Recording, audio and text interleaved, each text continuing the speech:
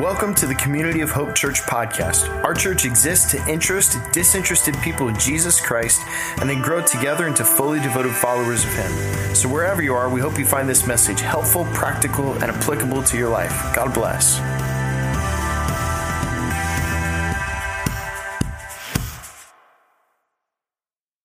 Well, today we're going to bring to a conclusion our sermon series that's kicking off the Flourish initiative here at Community of Hope. So if you haven't already, grab your Bible or your COH app or your notes or however you follow along in the message. I want to encourage you to go ahead and do that. And here's where we've been. Just a brief recap if you are clicking in with us. First, we began this whole series. The theme verse is from Acts 12:24. It's not on the screen, but it's going to be in your notes. It's going to be on the bookmark you're going to get on the way out if you're here in person, where it talks about how the Word of God continued to spread and flourish. And that is really the whole crux and the summary of the entire book of Acts, of the increasing spreading and growing and flourishing of the movement of God and how our church wants to be a part of that. In week 1 of our series, Pastor Dale kicked us off and he talked about wherever the Word of God, wherever the Bible is honored, things flourish. And he talked about how, against all odds, God's primary way that He has chosen to get His work done in the world is through the local church. And I know what you're thinking, like, God, you couldn't have come up with a better plan than that. We are God's plan A to bring flourishing and life and health and healing into the world. In week 2, he talked about the importance of vision. In week 3, we talked about how it's going to take all of us together and how resources, generosity help impact us moving forward for that. Last week, Jessica preached, and didn't she do a knockout job? Wasn't it amazing? Man, and Jessica talked about, this was so convicting, and I think such a timely word for our culture, where people are infatuated with themselves these days and having main character energy. And what if we learned that our life wasn't about me? Or that your life wasn't about you, that you aren't the main character of your story. But what if we threw our lives into the story of God and lived for something bigger than any of us as an individual and learning to find our part in God's story and finding Community of Hope's part in the story of God in human history and how the gospel came from a ragtag group of disciples in Jerusalem to 2,000 years later. Here we are in South Florida across an ocean on the other side of the world. How did this happen? And how is it continuing to still happen? I encourage you to go back and watch that on YouTube or podcast or however you listen to stuff later. And so today we're going to be bringing our series to an end. And I want to start today with endings. I want to start today with endings. Now, I want you, if you're sitting by somebody, whether you know them or not, I want you to turn to your neighbor and I want you to share with them your favorite ending to a story. It could be a book, it could be a movie, it could be a TV show, whatever it is. I'm going to give you 20 seconds if you're online, talk to somebody you're with, or put it in the chat if you're alone. 20 seconds, go. Favorite ending to a story, go.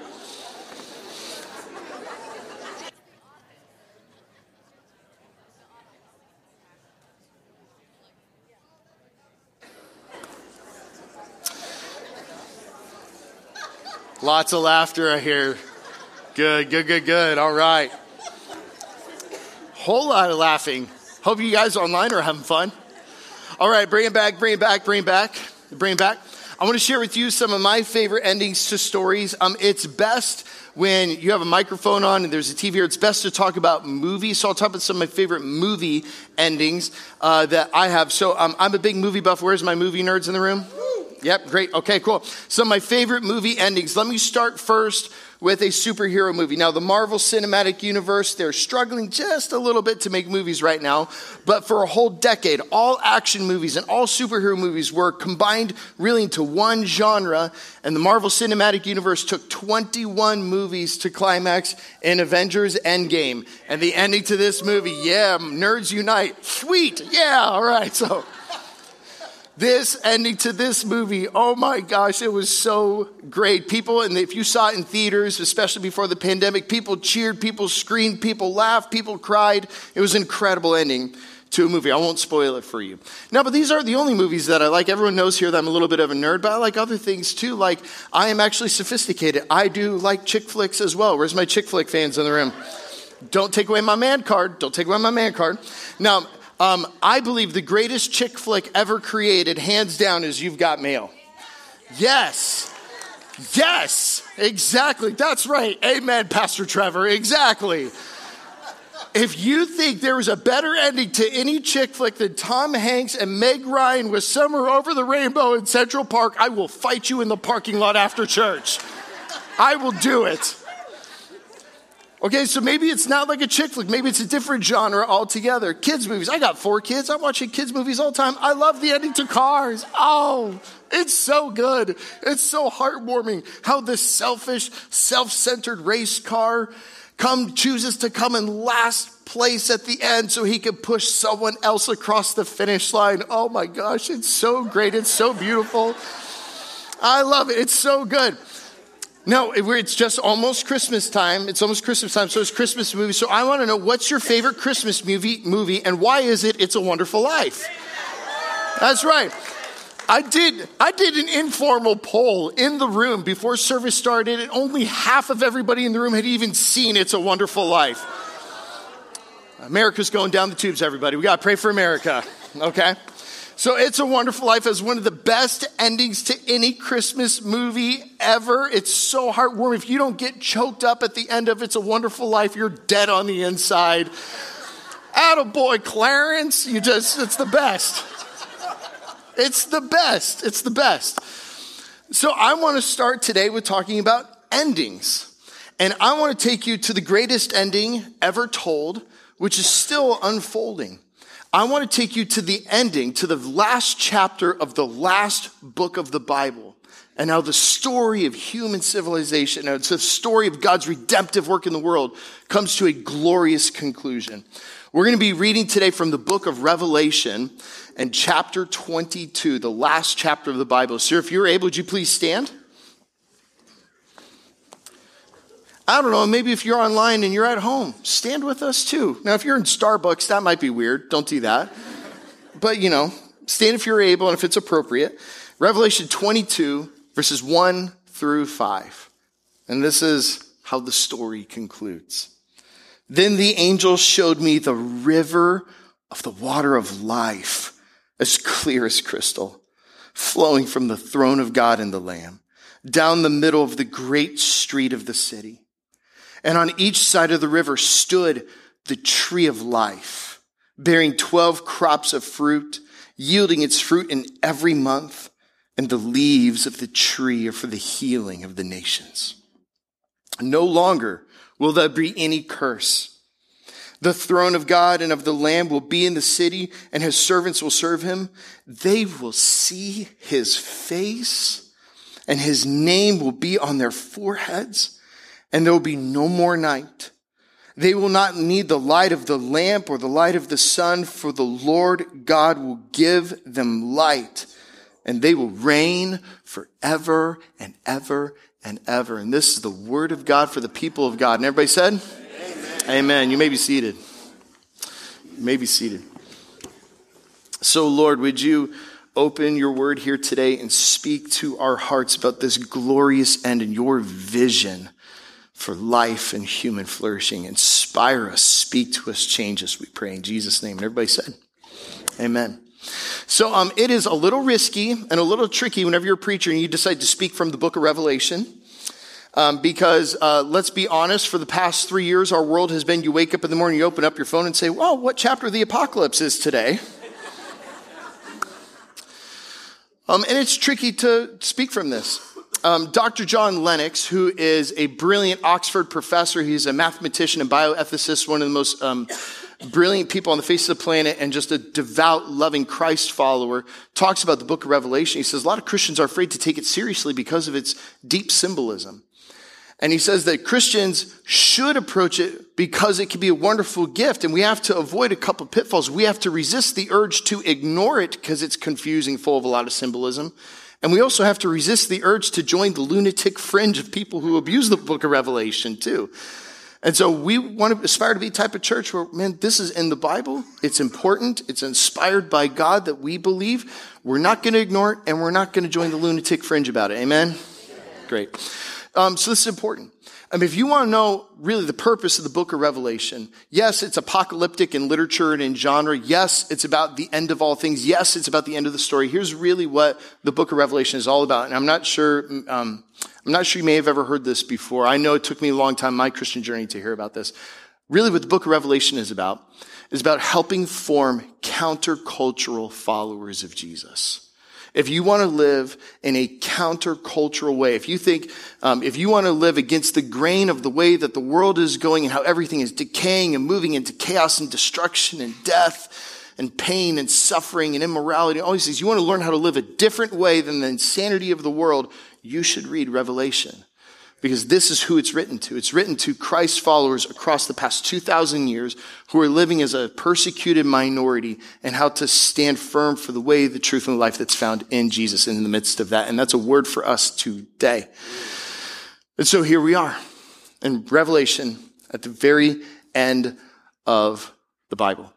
And there's this beautiful, magnificent tree at the end of the story. Now, trees in the Bible probably are the single most used symbol for spiritual truth in all of Scripture from beginning to end. In fact, if you do a quick word search on trees, branches, fruit, roots, anything around trees, necessarily there are 811 references in just a rough English word search in the Bible. 811 references to things around trees and tree life in the Bible. It is a massive symbol from beginning to end. So let's zoom out.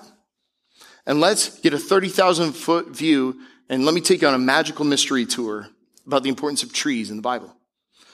So the Bible begins in Genesis 1 and 2 in the Garden of Eden. At the center of the garden is a tree called the Tree of Life. Now, these illustrations are taken from our friends at the Bible Project. They have an incredible video on YouTube around this I encourage you to check out. At the center of the Garden of Eden is the Tree of Life. And it represents God's life and God's presence and God's power. And it's readily available to all human beings. And they're invited to come and eat from the fruit of the tree of life. They're literally invited to ingest God's life force. He invites them to come eat from it. Now, but we also know that there are not just one tree in the garden, but there are two trees in the garden. There's the tree of life, and then there's the tree of the knowledge of good and evil, which is a false tree of life. Now, people think it's the tree of knowledge. No, knowledge isn't bad. It's the tree of knowledge of good and evil. It's experiential knowledge of good and evil, which really symbolizes us being able to define good and evil on our own accord and on my own terms. I'm going to choose what's right or wrong and be my own God. And so from the very beginning, humanity is given a choice between the tree of life and the tree of the knowledge of good and evil, to live for God's vision for human flourishing and life, or to be able to name it on our own. And Adam and Eve, our first parents, chose to go it their own and brought death and destruction upon the human race. And human beings have been doing that ever since. I know I've chosen to go my own way before. I've eaten from the wrong tree instead of God's way and God's tree before. Haven't we all? So fast forward, humanity keeps making these cyclical choices over and over and over again. And then we meet a man named Moses who meets God in a desert tree on top of a mountain. There it is again. A burning bush. Yeah, it's a desert tree that's infused with the life and power of God's presence. There it is again. And he invites Moses to bring the people of God to this mountain where again, he'll offer them a choice between life and death, between God's vision and going their own way and their own vision. Sometimes they choose God's way.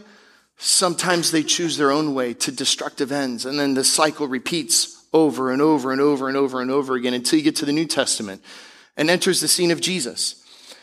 When Jesus comes, he announces that God's life is now readily available to all. Once again, Jesus envisions himself as the tree of life. He invites people to eat from him, to trust him, to experience his life force flowing through him. He is the tree of life. But again, he exposes humanity's choice to choose God's way or our own way. And once again, humanity chose their own way. And they led Jesus up on top of a hill and crucified him upon a tree where he died our death for our choices, for our sin, for our ways, for our waywardness. But this isn't how the story ends. Jesus walked through death and conquered death by death itself, and God vindicated him by resurrecting him from the dead. And now that anybody who comes and eats from the tree of life that is found in Jesus and comes to a transformed tree of death, who's become a tree of life in the cross of Jesus Christ, you can experience eternal life in him forevermore, which takes us to Revelation 22, where there is, again, the tree of life at the center of the paradise of God with a river of life flowing from the throne in the heart of God. Amen. From beginning to end, it's all about trees, everybody. And your life is about trees. Now let's go to Revelation 22, verse 2. So on each side of the river stood the tree of life, bearing 12 crops of fruit, yielding its fruit every month, and the leaves of the tree for the healing of the nations. I mean, this is just an incredible symbol. It doesn't bear crops once a year. It does it every single month. It has medicinal purposes, apparently, that will also heal the entire world. This is God's vision for human flourishing. Now, what I want to tell you today, and this is super important, this is not something that you have the opportunity to experience at the end of all time, but by a miracle of grace, Jesus of Nazareth makes this experience available for people right now. Look at Jesus' words here in John 10. Jesus says the thief, which is a symbol for spiritual forces of darkness in the world, comes only to steal and to kill and to destroy. But I have come that they may have life and have it to the full. Jesus hasn't come to put a couple drops of life in your cup. He's come to cause your cup to overflow with life and goodness and mercy. You want an overflowing cup? You should come sit at Jesus' table. John 17, Jesus says this, now this is eternal life. Oh, at the end of time, after I've died, when I'm in heaven, no. Now this is eternal life, that they know you, the only true God, in Jesus Christ, whom you have sent, that you can live right now. You can experience eternal life right now, in his name. So what does that mean? Well, let's parse this out and let's spell this out a little bit. God's vision for human flourishing, first off, it's personal. It's personal. It's meant for you as an individual. If you go back to Revelation chapter 2, again, magical mystery tour all across Scripture. Even in the same book of Revelation, Jesus said this, whoever has ears, let them hear what the Spirit says to the churches. To the one who is victorious, I will give the right to eat from the tree of life, which is in the paradise of God. So he's talking to the one. This is meant to be a promise to individuals who listen to him, who follow him, who walk in his ways. He'll give the right to eat from the tree of life. This is mirrored in Psalm 1. Check this out. This is a prayer. It says, blessed is the one who does not walk in step with the wicked or stand in the way that sinners take or sit in the company of mockers, but whose delight is in the law of the Lord and who meditates on his law day and night. Now check this out. That person is like a tree planted by streams of water, which yields its fruit in season, whose leaf does not wither. Whatever they do prospers. Wow. If you're here in the room or if you're streaming locally, you know we had some pretty bad windstorms earlier this week. Was it Wednesday or Thursday morning when it was really bad? Wednesday?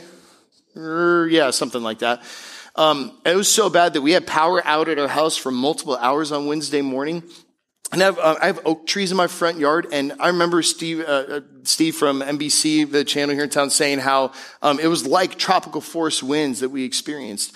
And I have oak trees in my front yard, and there was like yard debris everywhere. Anybody else had to do some yard cleanup this week? Yep. So I brought some of it with me for show and tell. And I have all these dried twigs and leaves. Oh, I'm leaving yard trash. Sorry, Keith. I have all of these leaves and dry stuff. All dry and dead.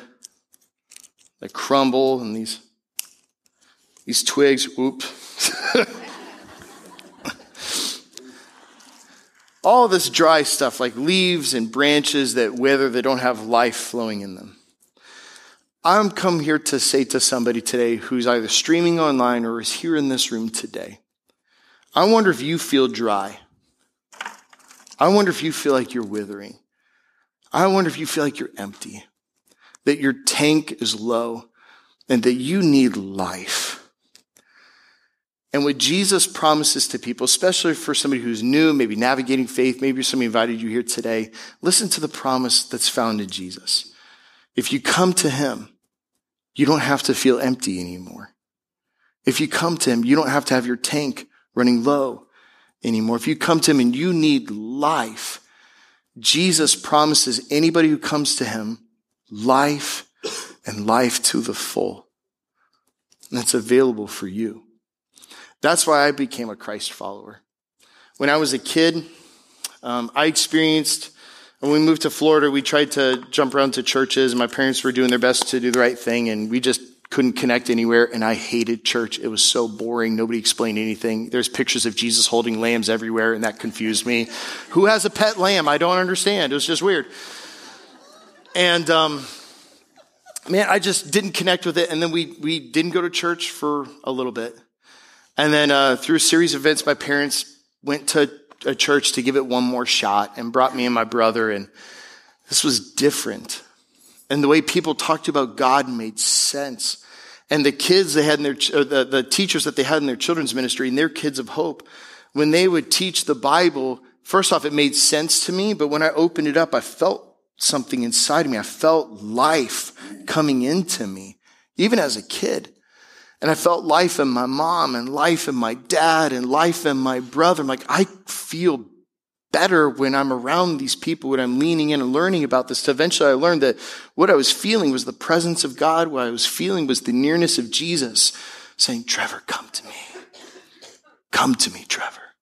If you want life, you can have it to the full if you invite me in. And in 1995, I did. And from 1995 to 2023, it's only gotten better. And you can have life too. God's vision for human flourishing, it's personal for you if you allow him in. Well, it's not just personal. God's vision for human flourishing, it's also communal. It's meant to be communal. So again, it's all over Scripture. Let's go back to some of Jesus' words. This is in John 15. More tree and more branch language. I'm the vine, you are the branches. There it is again. I'm the vine, you are the branches. If you remain in me and I in you, you will bear much fruit. You'll be so full of life, it will be popping out of you. You will bear much fruit, and apart from me, you can do nothing. Now, here's where English fails us. Because if you're talking in a pronoun, second person pronoun that's singular to somebody, like if I'm talking to Leah, I'll say you. But in English, if I want to talk to Leah and Dale and Beth, I'll also say you, right? Hello? Yes? Okay. Okay, great. Now, but in the South, we fixed this. We fixed this with duct tape on the English language, baby. What is the second person pronoun that's plural in the South? Y'all. Y'all, that's right. So I have done a favor to the Bible, and I've mangled the English Bible to become the Loxahatchee International Version. And so let me read this again for you all. That's grammatically correct. I hope nobody from my seminary is watching. Okay. Jesus says, I'm the vine, and this is how it is in the Greek. I'm the vine, y'all are the branches. If y'all remain in me, and I in y'all will bear much fruit, y'all. And apart from me, y'all can do nothing. Right? Yeah. You're welcome, world. This is why America's better than England. Again, yeah, anyway. Gosh, oh, Lord, help me help my stupid self. Anyway. Yeah, right, yeah. Okay, so it's communal. It's meant to be a community. In America, in our Western world, we think it's all about me and all about you. It's not. It's about us. I brought another thing from my yard. So there's debate about what type of flower this is. It's not a birds of paradise, but it's from that family. It's a parrot flower. according to Bethlehem. I cannot believe I remembered that. Okay. And I have a million of these in my yard. And it's kind of cool. It kind of looks like our Flourish logo, doesn't it? Yeah. This is real. I literally pulled it out of my yard this morning. It's not plastic. And I have a million of these things. Now, what's fascinating about this is if you only plant like 2 or 3 of them, eventually it spreads and it takes over your whole garden. It's crazy. And it's not because they're each individually planted. If you really dig it up, pull it up, they're all connected underground together. It's one organism that just spreads. And this is somehow how God created plant life in the world. Do you want to know what the largest living organism in the world is? It's a tree, but it's a tree system called Pando that exists in Utah. That is one tree. It covers 106 acres.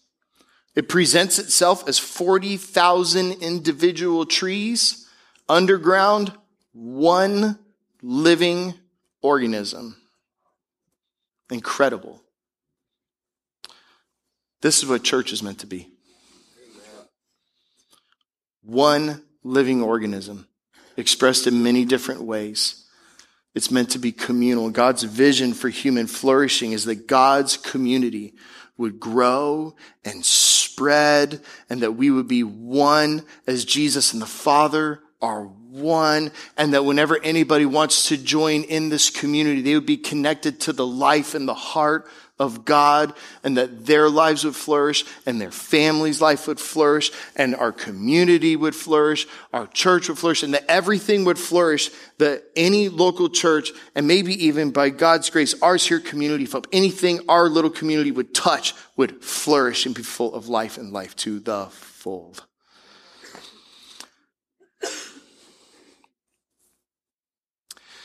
It's not just communal, it's also global. God's vision of human flourishing, it's global. Back to our passage, Revelation 22.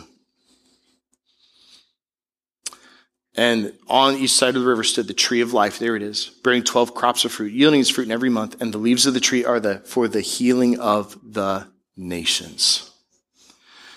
If you have opened the news in the past several months, and you see of all the pain in the world, from wildfires that burned a whole city down outside of Maui, to Israel and Hamas and Palestine, to Ukraine and Russia, to terrible dictators in the world oppressing people, to horrible injustice and crushing poverty and the scourge of human trafficking in the world.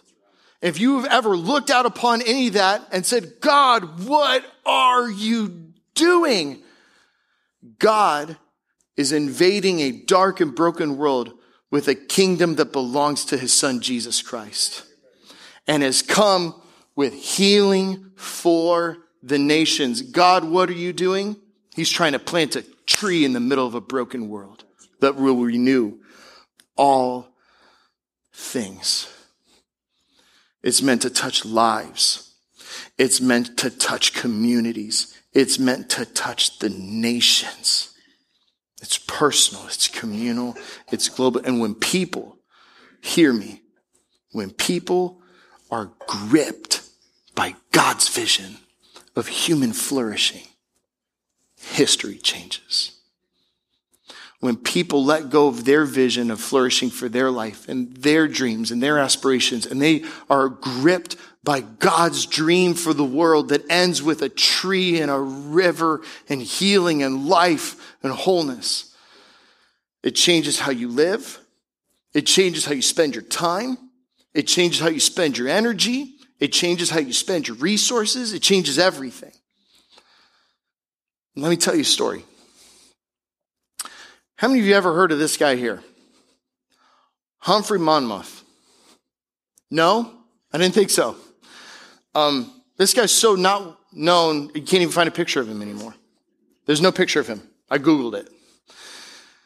And he's been, in a lot of ways, largely forgotten by history. But he was a partner with a guy named William Tyndale. We've talked about him in church before. William Tyndale was the man who first trailblazed translating the Bible into English, and it cost him his life. Here's the backstory. William Tyndale was a preacher in London, and Humphrey Monmouth was a cloth merchant and an extremely successful businessman, and hated going to church. And he went to church one day when William Tyndale was preaching, and he liked it. So he took William Tyndale out to lunch at a pub in London and said, "You are the only preacher in all of London who doesn't make me fall asleep on Sunday morning." Sound familiar? And they began to talk, and William Tyndale shared with him his vision, his frustration of how the corrupt religious system at that time was just holding people in spiritual apathy, and how London was spiritually asleep and backslidden from God because they couldn't understand the Bible, because the Bible was in Latin and only the hyper rich and educated understood Latin. And the religious system at the time forbade it from being in a language that people would understand. And he wanted to translate it in English. And Humphrey Monmouth said to William Tyndale, "Well, if you do that, you could be burned for being a heretic for that." And William Tyndale said, "I don't care. My dream is that a boy who's using a plow in a field in England would know more of the Bible than these corrupt religious leaders who hold it back from everybody." And Humphrey here, what a great name, by the way, bought into the vision. And he got gripped by God's vision of human flourishing, of what would happen if people were able to read the Bible in their own language. And that it would bring awakening and revival and change to not just London, but to England. And so this businessman became William Tyndale's patron. He had him live in his house for 6 months and paid him to translate the English Bible. And after he translated the English Bible, they had to have it printed. So he used his business connections and his ships and his merchants to then have it printed in mainland Europe and then smuggled back into England. And because of his contributions, and because of his vision, his strategy, and working together with William Tyndale, 6 million English people were introduced to the Bible in their language. And we are here today reading the Bible in English because of this gospel patron who caught a vision of something deeper in life. You see, when people catch God's vision for human flourishing, it can change history. And just like in all the trees of the rest of the Bible, there's a choice before us today. Choose God's vision or go with whatever culture's trying to tell you what the good life is.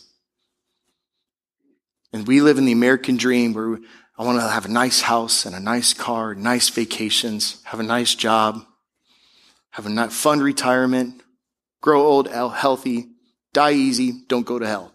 Did it. And none of those things are bad. None of those things are bad. I'm not dunking on any of that. I don't know about you. I want to live for something more than just nice. Don't you?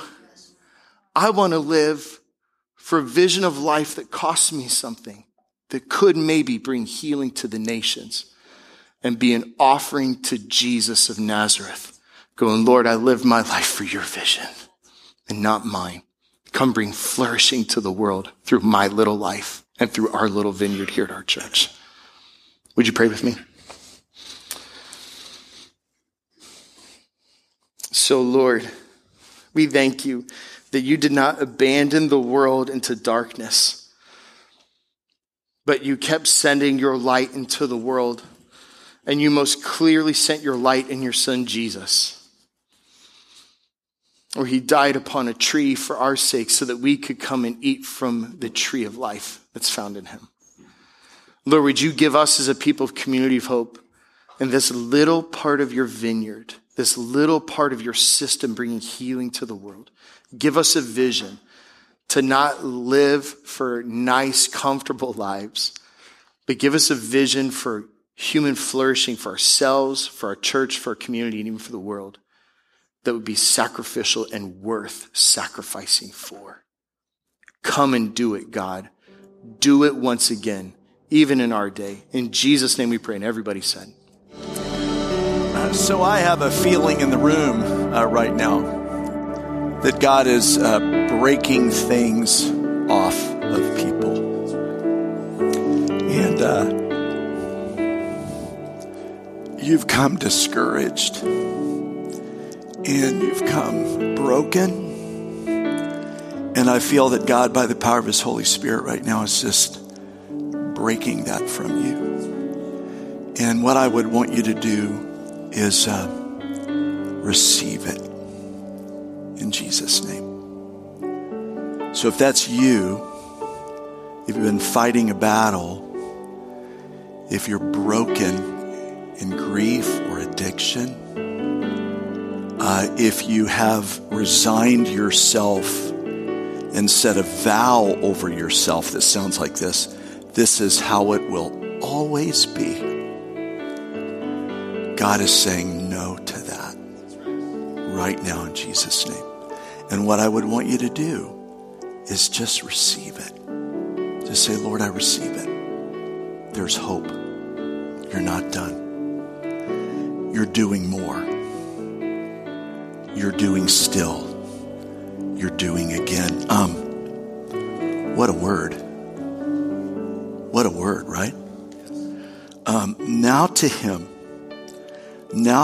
who is able to do immeasurably more than we ask or imagine. I don't know about you. I can imagine a lot.